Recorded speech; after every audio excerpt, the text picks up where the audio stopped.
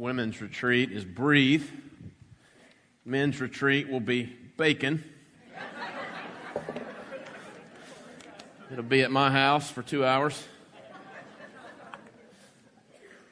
Mike Cloy's in here. Remember that time Cloy's cooked bacon for like 3 hours? Are you in here? Remember that? Outside, it's like 10 degrees in the church. I went to England twice this summer, and so I started reading BBC News. And it's like smarter version of our news. Does anyone listen to BBC? You just feel smarter. I have some British friends here this morning during the Christmas service here. Anwen from England, she read, and everyone was like, ooh, the Lord's here. She's reading. And I love BBC. Until I read an article this week from BBC about the most nutritious foods in the world.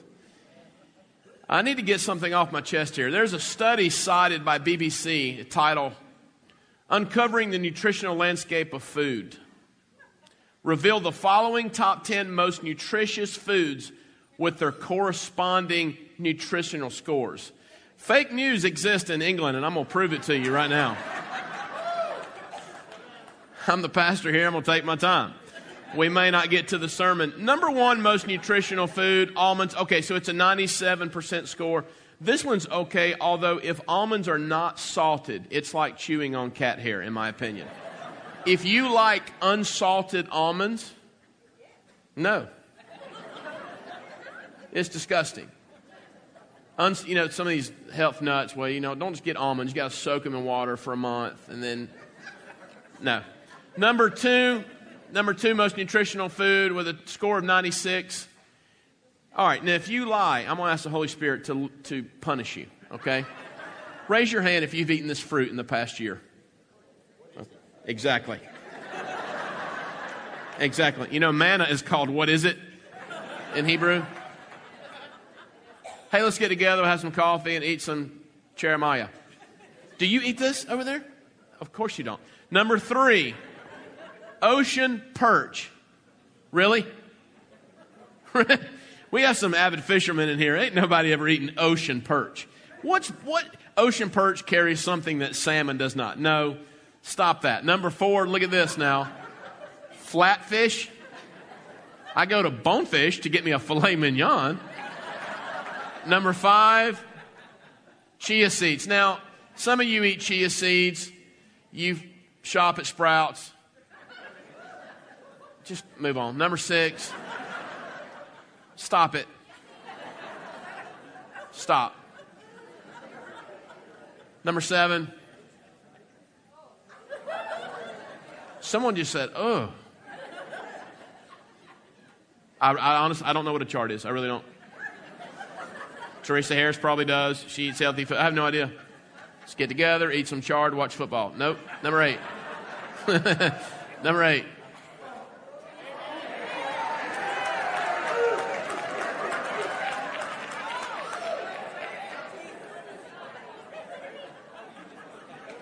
I swear I didn't put that in. It's something I would put in there. So, I promise you. This one, you ever read a tweet? I'm on Twitter for sports and for the what are they thinking moments. Pork fat? Now, some of you in here, please don't come find me at the end of the service and tell me why that's on there. I'm not going to listen to you. I don't want to know. That's ridiculous. Pork fat? I've never wanted to be a health nut more in my life than when I read that. Number 9, beet greens. Please stop. Number 10, snapper. Snapper made its way in there. I just thought before I got into my epic sermon this morning that I would share 5 health foods that I believe, how did I say it, April? Most nutritional foods for your soul, mind, endurance, and godliness. All right. If you want to lock yourself onto some food that's going to help you go after God more, let's just go from the top in order. All these are 100% for me. Any form of carbs. People who do not eat carbs typically are not a good representation of Jesus Christ because they're always upset. When you read like what Paul says godliness is, if you eat carbs, you have to lean into that less than someone who doesn't eat carbs. Have you ever gone on like 30 days without eating carbs? Your wife hates you, your kids hate you. You get born again. Number 2, cheese, any kind, heated or cold. Number 3, any food not bought at Whole Foods.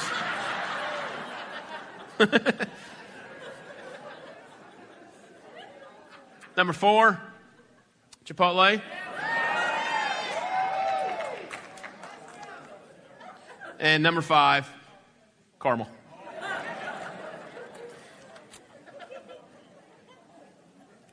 What are y'all going to do when you get to heaven and the Lord says, welcome to my feasting table? And you say, I'm sorry, Lord, I'm on a diet. I can't do that right now. You get to heaven, the Lord's like, why were you so worried about your diet all those years? Come on in and enjoy. We eat all the time up here. At least I pray so. That might be putting my own interpretation on the text.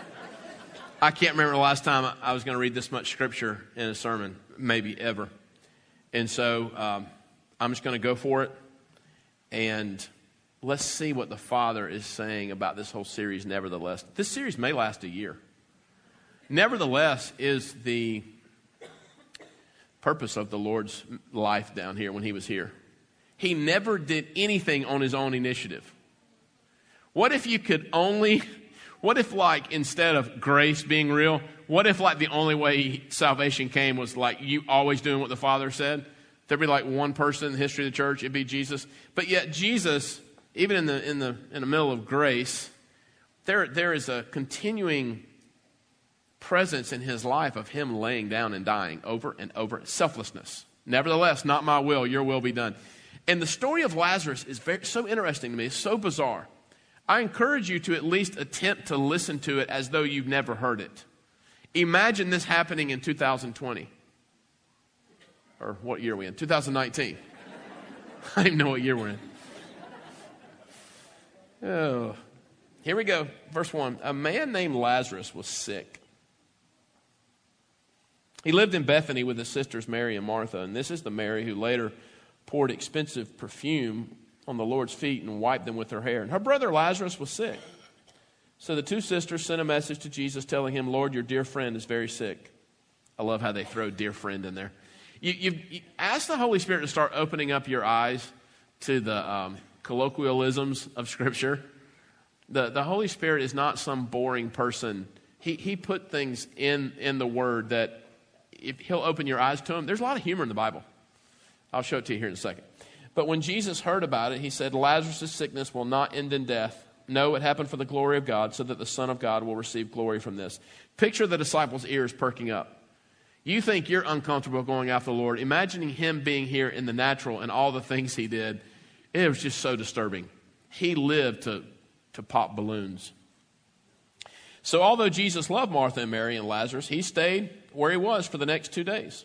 And finally he said to his disciples, let's go back to Judea.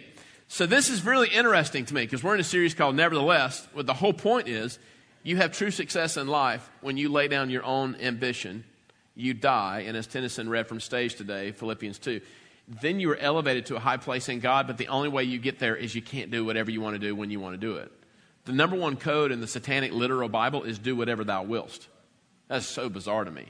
So the satanic world, the dark world, has a code of conduct. Do whatever you want, whenever you want. Well, the Lord's code of conduct for the kingdom, which is different from the born-again message. In the kingdom, you can only live in the kingdom if you don't have any plans for your own life, you don't have any ambition, you're laid down. So this is strange to the disciples. And if these guys can make it, you got a fighting chance. They don't hardly ever know what's going on.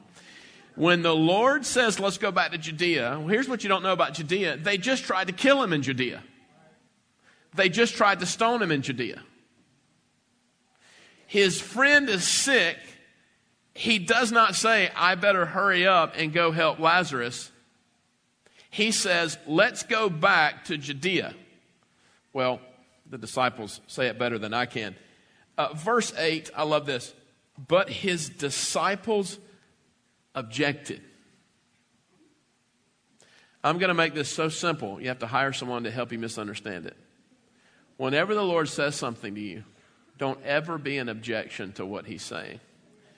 And there is a literal metric of how long it takes you to process what he told you to do in the moment of obedience. If it takes you a long time, perhaps that's not called wisdom and processing. It's probably called unbelief. Because a lot of times, not all the time, but a lot of times what we call processing, the Lord's saying, no, I clearly told you we're going to Judea. They objected.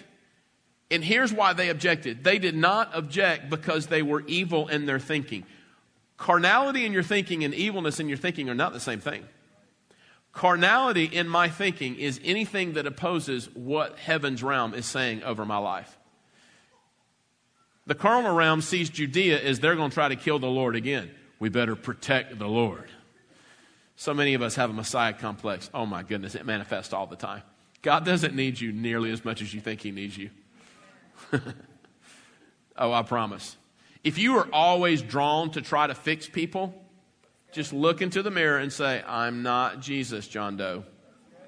There's one Messiah, and as they say in the South, it ain't you. I'm no one's vine. And it takes the pressure off. If you feel pressure in leading other people, it's because you feel responsible for their own spiritual formation. You feel responsible for your own coworkers, the people that you are leading, whether it's friends, community, marriage, children, your job, your workplace. The people that win the biggest in the kingdom are those that rest the most in him. See, because rest is not laziness. No. Rest is not apathy. Rest is trust. Rest is trust. Carnal thinking is, I got to figure everything out. Carnality is not always bad. Like you want your airline pilot to be natural realm in his reasoning. Let's say it that way. That's better. You want your airline pilot to check his gauges.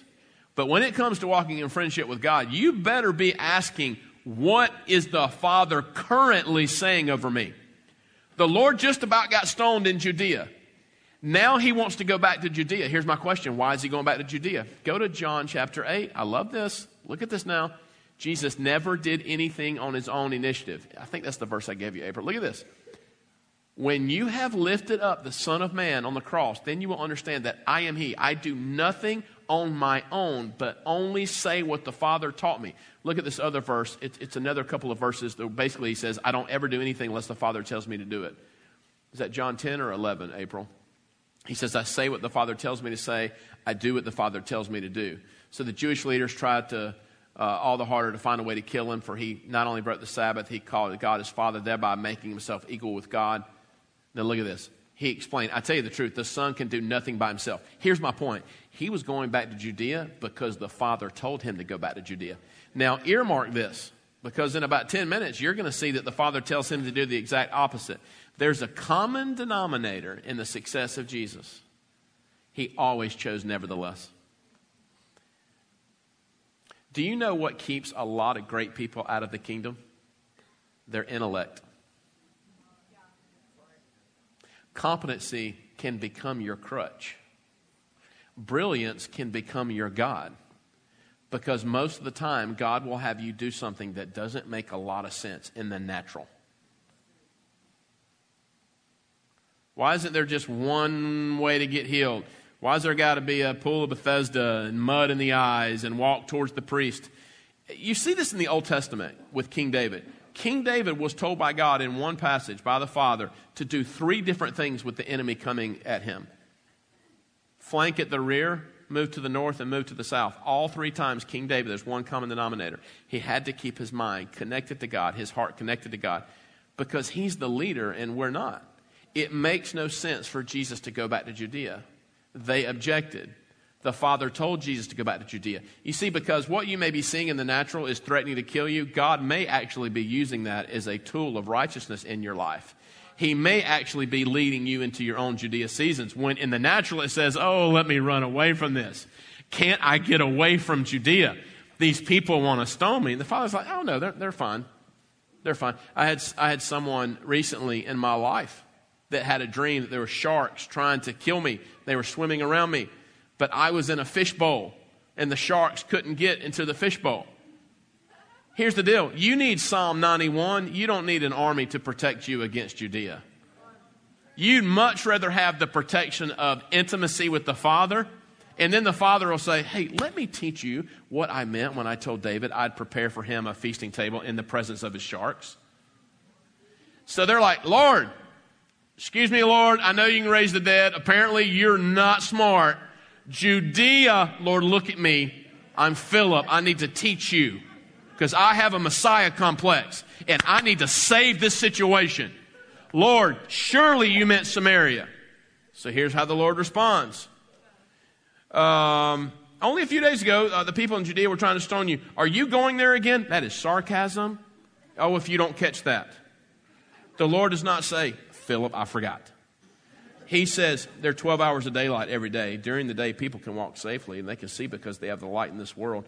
But at night, there's a danger of stumbling because they have no light. This is where I'm just picturing the disciples looking at me when I'm trying to explain trigonometry to Jack Norris at age 9. They have no idea what he's talking about. Verse 11, then he said, our friend Lazarus has fallen asleep, but now I will go and wake him up. I love this. They object again. When the Lord's speaking to you, shut up. Just hush. You'd be way better off just being quiet and saying, hey, Lord, can you, like when he starts speaking, can you help me get past my carnality? Because I know you're brilliant and I'm not. And you can see what I can't see. Instead of trying to give the Lord help in grooming you. Come on. Verse 12. The disciple said, Lord, if he's sleeping, soon he'll get better. It's a good thing I'm not Jesus. That's when it would have just been like. In verse 12, Chad slapped Philip and Andrew. They thought Jesus meant Lazarus was simply sleeping. But Jesus meant Lazarus had died. Here's the deal. These disciples played a role in changing the world. Don't beat yourself up too much. They couldn't do arithmetic, 1 + 1 arithmetic, and somehow they changed the world. I love this. I love this. Verse 14, because I tell the Lord all the time, it's something between me and him, me and the Father. I don't like riddles. I don't like dreams that are so complicated. I feel like I need to go to IHOP and sit there for a month to try to figure it out. I love this in verse 14. So he told them plainly. I don't know why he always did this. If you read Mark and you get into the parables, I think the disciples had panic attacks all the time when he goes, imagine a farmer scattering seed. If I'd have been one of the disciples, I'd been like, imagine you just telling me what you're trying to say.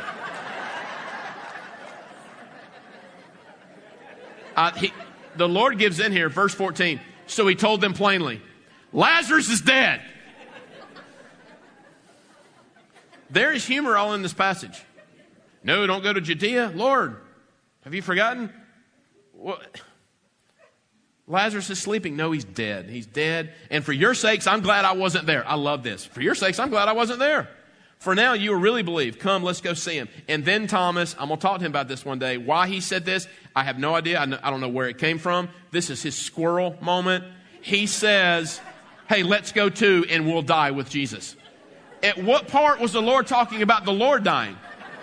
The Lord is talking about raising Lazarus from the grave, and somehow Thomas turns it in to Jesus is going to die. Here's the deal. Be patient with yourself. If you're a disciple, you're probably not that dumb, honestly. Thomas, nicknamed the twin, said to his fellow, verse 17. When Jesus arrived at Bethany, he was told that Lazarus, you're not going to believe what I feel like the Lord just showed me.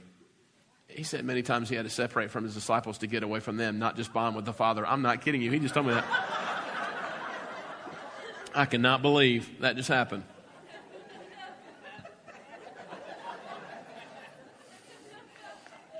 Makes sense. He just told that to me. Some of you are going to be really uncomfortable when you get to heaven because the Lord and the Father and Holy Spirit are not nearly as uptight as many of you believe he is, or they are. Hello, Father. Some of you think you can get to heaven and get your report card every 3 days on how you're doing. Maybe he really likes and enjoys you. Maybe he's enjoying the part of your journey you're in, even if you're the biggest point of doubt in your life. Like maybe you're in an apathetic season and he's just right there with you. What if he's not like you think he is? Really? You know, if all of your thoughts about God have gotten to where you are and you don't like where you are, just get some new thoughts. Why don't you read somebody that irks you, challenges you? You know, a lot of time people, they say they have community. It's really not community, because if there's no conflict in community, it's not community. They will just gravitate towards people who always agree with them, like them, and worship them.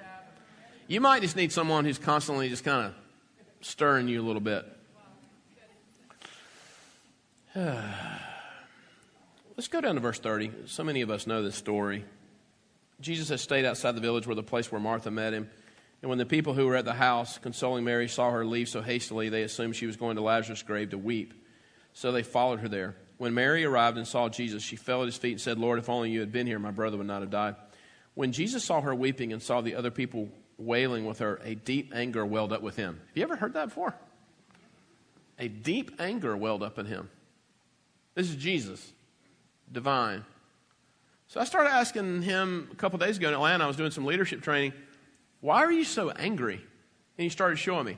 See, you got two options. You know how Colossians 3, 1 through 3 says to set your hearts and minds on things above, get higher, stay there, live from the glory realm to here. Most of God's kids, at least a lot of God's kids, are typically trying to live from this realm towards that realm. Well, Jesus, you see, we're already seated in heavenly places with Jesus. Right now, already, if you're in Christ. Jesus had an amazing ability to live here from there. His mind, heart, his entire connection was always on the Father. And when I say always, I mean always. And so he would see things through the realm of what I call the eagle. There was an eagle, a portrait brought to the table conference, and the Father told me to put it in my office. And it came from Bethel Church, and someone bought it out there. And I look at that eagle a lot, and when I see that eagle, here's what I'm subconsciously even thinking. Father, I always want to see everyone and everything through your lens first. I never want to process anything through this realm. I want to see it from a higher realm. In the past month, the Father has shown me 4 people gossiping and slandering me, what I'm involved in here. All 4 times I gave I confessed to someone what the Father was saying, and it manifested all 4 times. You can get to a place, literally, where the Father will show you tons of things that happen before they happen. And if you think that's because you're anointed, because you're a minister, listen, this is about intimacy. This isn't about the great title. You know what my title is? My title's Chad. I want you to call me Chad. Whatever I am on the fivefold, that's great. God bless it. Listen, my name is Chad. I'm telling you, you get to such a place of friendship with God. It becomes so much fun when God shows you so many things before they happen. All that is saying, Father, I don't want to live from this realm. I want to live from that realm into this realm. The Lord was looking at this through the lens. He was looking right at the enemy, and he saw the destruction that the enemy brought to the earth, even post Genesis 3. He was so furious at the enemy because we messed up what God set up. It was never supposed to be this way. There was an anger that rose in the Lord because he was about to have his Rocky Balboa moment where he told Lazarus, I don't care how bad you stink. You're asleep. You're not dead. Everyone else sees you as dead because they're natural minded. You're asleep. Wake up. The Lord gets furious at the enemy here. Now, the natural reasoning, carnal minds around him have no idea what's going on. I mean, guys, you're dead 4 days. Do you understand how graphic this is?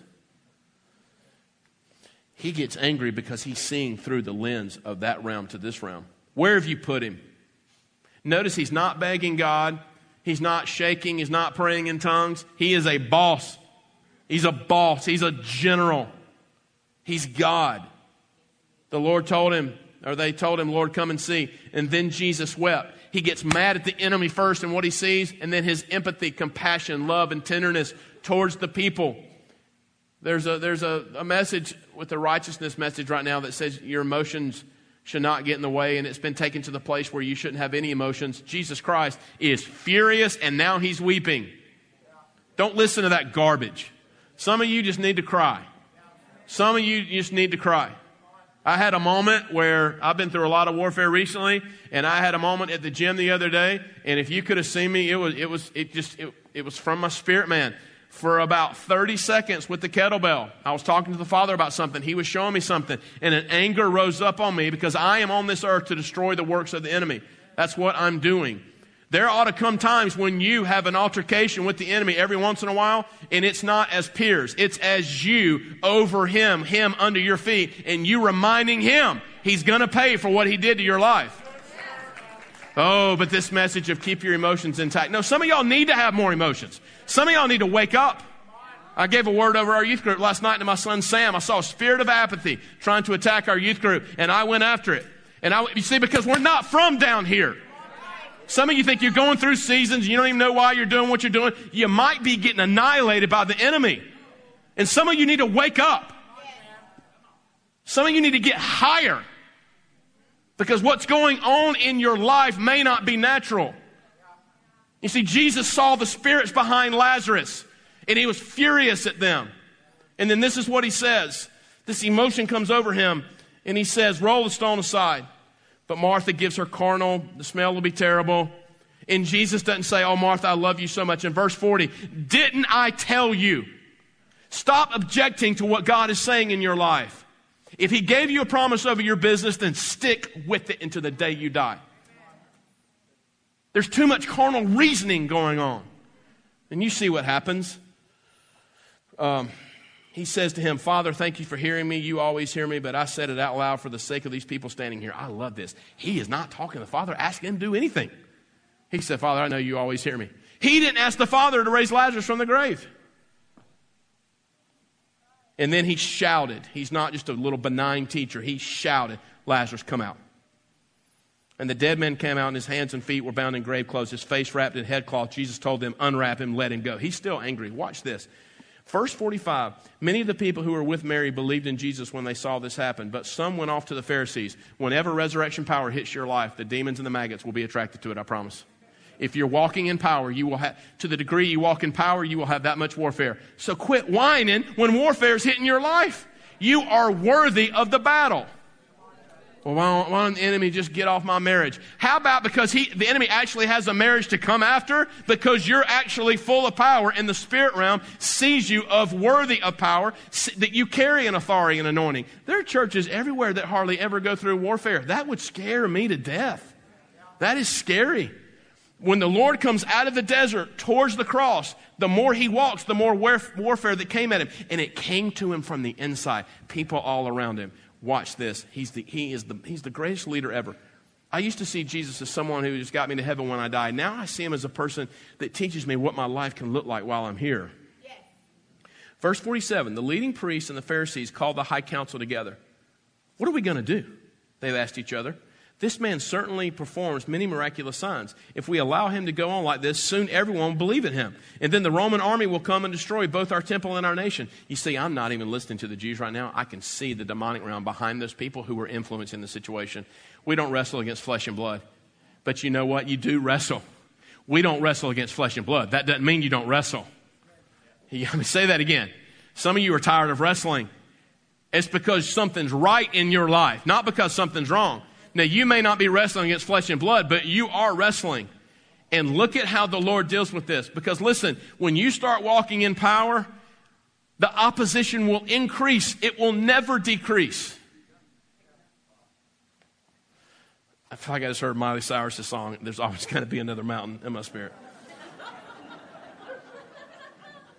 Surely that's not God. All right. Verse 49, Caiaphas, who was the high priest at that time, he doesn't even know he's about to prophesy. You don't know what you're talking about. You don't realize that it's better for you that one man should die for the people than the whole nation to be destroyed. He did not say this on his own. As high priest at that time, he was led to prophesy that Jesus would die for the entire nation. And not only for that nation, but to bring together and unite all the children of God scattered around the world. Thank God. So from that time on, the Jewish leaders began to plot Jesus' death. As a result, Jesus stopped his public ministry. 10 minutes ago, he was about to go back to Judea. Now he's about to stop his public ministry. Who led him to do both? The Father. When the enemy comes against you to plot your own death, the reason that you stop doing public things for a while, whether it's in the marketplace, family, and church, and you get really close to the Father, is that when the warfare increases, it actually drives you back to a place of intimacy with the Father. Let me show you something. I've never read this. I've never seen this. He stopped his public ministry among the people and left Jerusalem. Interesting. He went to a place near the wilderness. Mark that. I may just be blessing myself, but watch this. The wilderness is where his ministry began. It's where he got his intimacy. And it's where he got his passion. It's where he got his power. It's where he got his identity. It's where the wilderness was one of the, if not the most significant journeys of Jesus. And when the warfare got really, really thick to the point of literal death, the Father led him back near the wilderness. That's not just literal. That's also a picture of those times in our lives when we go through a wilderness season. It's not to hurt us. It's actually to give us what we need for when the battles come. Now watch this. What is the name of the city he's in? I'm learning to pay more attention to names. To the village of Ephraim. What if I told you that was an elevated city, and from that city he could see all over the place? He went to a high place, and he stayed there with his disciples. This wilderness, he didn't just go by himself. He took those closest to him with him. There are times in your life where God will return you to a place of deep connection and intimacy with him, because the warfare against your marriage, your business, your sphere of influence, your kid, the warfare intenses to the place where you actually can't get through it until you have the oil of Abba all over you. There are certain places in God you cannot go unless you go through a wilderness or near the wilderness you've already been in. Man, you know what my picture of wilderness is? Deep connection with the Father. This morning I had to lay on the ground during worship, and he just showed me images of a wilderness he took me through for 7 years, many years ago. A wilderness is a time in your life you feel like your insides are falling apart. You question your own salvation. You question your belief. You question your doctrine. You question everything. There's someone that I'm really close to. I would die for this person. And I don't see this person often, but when I do, there's just such a deep connection with me and this person that only in heaven will this person know how much I love this person. And this person's going through a time in their life right now where they're questioning everything. And we're all Yodas in someone's story, right? And we're all Luke Skywalkers in someone's story. As a Yoda figure who's not around much anymore for this person, I'm smiling because I'm saying this is the best thing that's ever happened to you. And it hurts. It's not a sin issue. It's a, God, where are you? Is this even real? If you can get to the other side of your wilderness, no demon in hell can take it away from you. So then when the priest come for you, or Judea comes for you, it's almost like, give it your best shot. Because I went toe-to-toe with the Almighty, and I'm still here. And I still walk with the limp. And so whatever you got, you little maggot spirits, you can shoot me with whatever you got. Nothing can touch the intended limp that God Almighty gave me. That's the wilderness. I found out who I was. I found out who He is. Some of you right now, you want to go to another place to get out of your wilderness, because I got to have that therapy gospel, because I don't feel good right now, God. I don't feel connected to you. I was talking to someone today. When I went on a long fast last year, I didn't feel connected to God for 40 days. I called Jamie Galloway on day 25, and I said, this is awful. This is stupid. And he gave me a verse. And it says, the point of this fast has nothing to do with you feeling anything. Take it like a man. Keep going. Maybe the place you're in that doesn't feel good, that feels uncomfortable, what if it's ordained? Because what if, being a smart aleck, what if God actually does know your future? What if He knows that you actually do need the wilderness right now? And what if you've already been through a wilderness and there comes a time where He says, withdraw, get back near the wilderness. It's in that near the wilderness that the Caiaphases, the priest, Satan himself, they don't know what to do anymore. Don't you want to be a person that wears the enemy out? You know how you wear him out? You don't go defend yourself before all the priests. You just go on to it. Go to Ephraim. Go to a place that, leave Jerusalem. Leave the stage. Go to a place where it's just you and the disciples and God. And I'll close with this, because some of you are so excited about the resurrection power that Jesus has put on your life. I had never seen this until yesterday, the way I saw it. It was now almost time for Jewish Passover celebration, and many people from all over the country arrived in Jerusalem several days early so they could go through the purification ceremony before the Passover began. I'll close here. They kept looking for Jesus, but as they stood around in the temple, they said to each other, "What do you think? He won't come for Passover, will he?" Meanwhile, the leading priests and the Pharisees had publicly ordered that anyone seeing Jesus must report it immediately so they could arrest him. So 6 days before the Passover celebration began, Jesus arrived in Bethany, the house of Lazarus, the one he raised from the dead. The man he had raised from the dead. A dinner was prepared in Jesus' honor. Martha served, and Lazarus was among those who ate with him. What a bizarre story. You imagine that dinner conversation. Hey, what were you doing last week? I was dead. Then Mary took a 12-ounce jar of expensive perfume from the essence of nard. She anointed Jesus' feet with it, wiping his feet with her hair. The house was filled with the fragrance.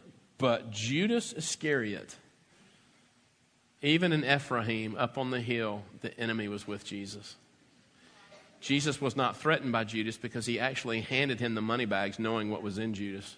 When the Father shows you what's in people near you in the marketplace, you don't have to wig out when God shows you to. Sometimes to trigger that spirit, just hand him the money bags. Watch this, because Lazarus never saw this coming. He didn't want to die. He had no idea he was getting raised from the dead, and I promise you he don't want this. But Judas Iscariot, the disciple who would soon betray him, said, "That perfume was worth a year's wages. It should have been sold and the money given to the poor." Not that he cared for the poor. He was a thief, and since he was in charge of the disciples' money, he often stole some for himself. Jesus replied, "Leave her alone. She did this in preparation for my burial. You will always have the poor among you, but you will not always have me." When all the people heard of Jesus' arrival, they flocked to see him and also to see Lazarus, the man Jesus had raised from the dead. Then the leading priest decided to kill Lazarus too. When God puts his power on your life, your enemies will come in the marketplace and in the church. And when they come, just be like Jesus. You just be open-handed with the Father. Go where he says to go, when he says to go. Let the Father lead you. Let the Father give you your substance. And watch this. And if he tells you for a season to withdraw up into the hills near the wilderness that you've already come through, just be obedient to that. Let's stand up together. That's good preaching. Why don't you take the hand of the person beside you? Speak a 30-second blessing over the person on your left. Just out loud. Go.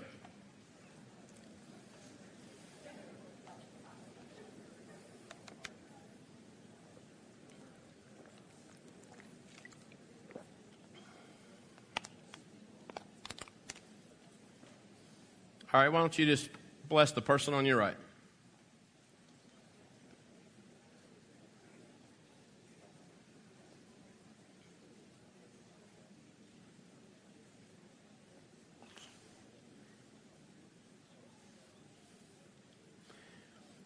In the name of Jesus, may we be an obedient house all the way to the end. What he says, when he says, and how he says it, and not making one excuse. Amen.